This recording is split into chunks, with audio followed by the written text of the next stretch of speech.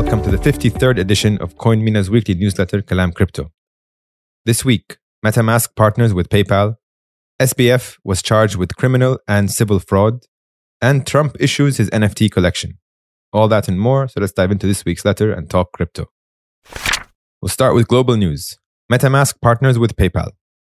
Select MetaMask users in the US will be able to buy ETH via PayPal for a 1% fee. Consensus, the mother company behind MetaMask, announced a new feature is rolled out to MetaMask mobile users only first, with a browser integration to follow in the first quarter of 2023. This is yet another important partnership between a Web2 fintech company and a Web3 crypto company that aims to onboard more people into crypto.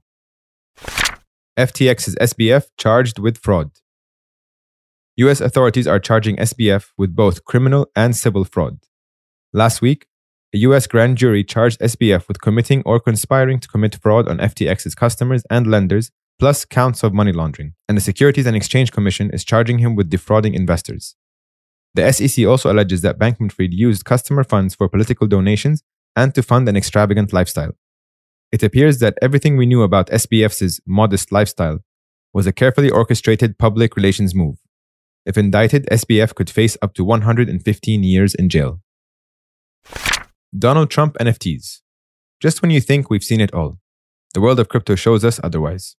This week, former US President Donald Trump released a series of digital collectibles, NFTs, called Trump Digital Trading Cards. The cards feature images of Trump in a style similar to collectible baseball cards. The tokens, minted on Polygon, cost $99 and can be purchased with either ETH or in fiat. Buyers of multiple NFTs could earn other perks such as face-to-face meeting with Trump or access to his golf course. Is this the sign of a market bottom? Deep dive. Proof of reserves. After the collapse of FTX, many investors are demanding more transparency from cryptocurrency exchanges. In the past 30 days, 9 crypto exchanges issued proof of reserve statements, which include liabilities: Kraken, BitMEX, Deribit, OKX, KuCoin, Gate, Binance, Crypto.com, and Bybit. While these proof of reserve statements are not perfect, they are definitely a step in the right direction. Binance's proof of reserve statement in particular drew strong criticism for its failure to include details on its corporate structure or information related to the quality of internal controls and how Binance's systems liquidate assets to cover margin loans. While the criticism that the crypto industry is receiving these days is valid, it is relevant to point out that traditional finance institutions cannot show proof of reserves even if they wanted to. Fractional reserve banking means that banks are only required to hold a fraction of customer deposits, roughly around 14%, and the rest is loaned out. Even for the fraction of assets that banks hold, they cannot show cryptographic proof that they actually own these assets. Instead, they rely on institutional trust. This is where crypto can stand out as a more transparent system than the legacy financial system. Proof of ownership can be cryptographically proven without the requirement of trusting a third party or an auditor. Exchanges issuing proof of reserves is an excellent first step to increasing transparency and restore investor confidence in crypto.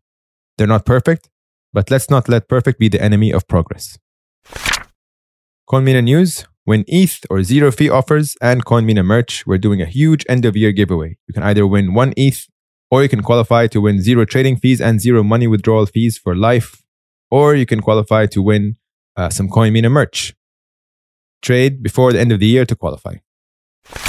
Tweet of the week comes to us from Bitcoin analyst Will Clemente. Quote, "The World Cup final is the single best sporting game I've ever seen." I agree, it was the greatest game of all time.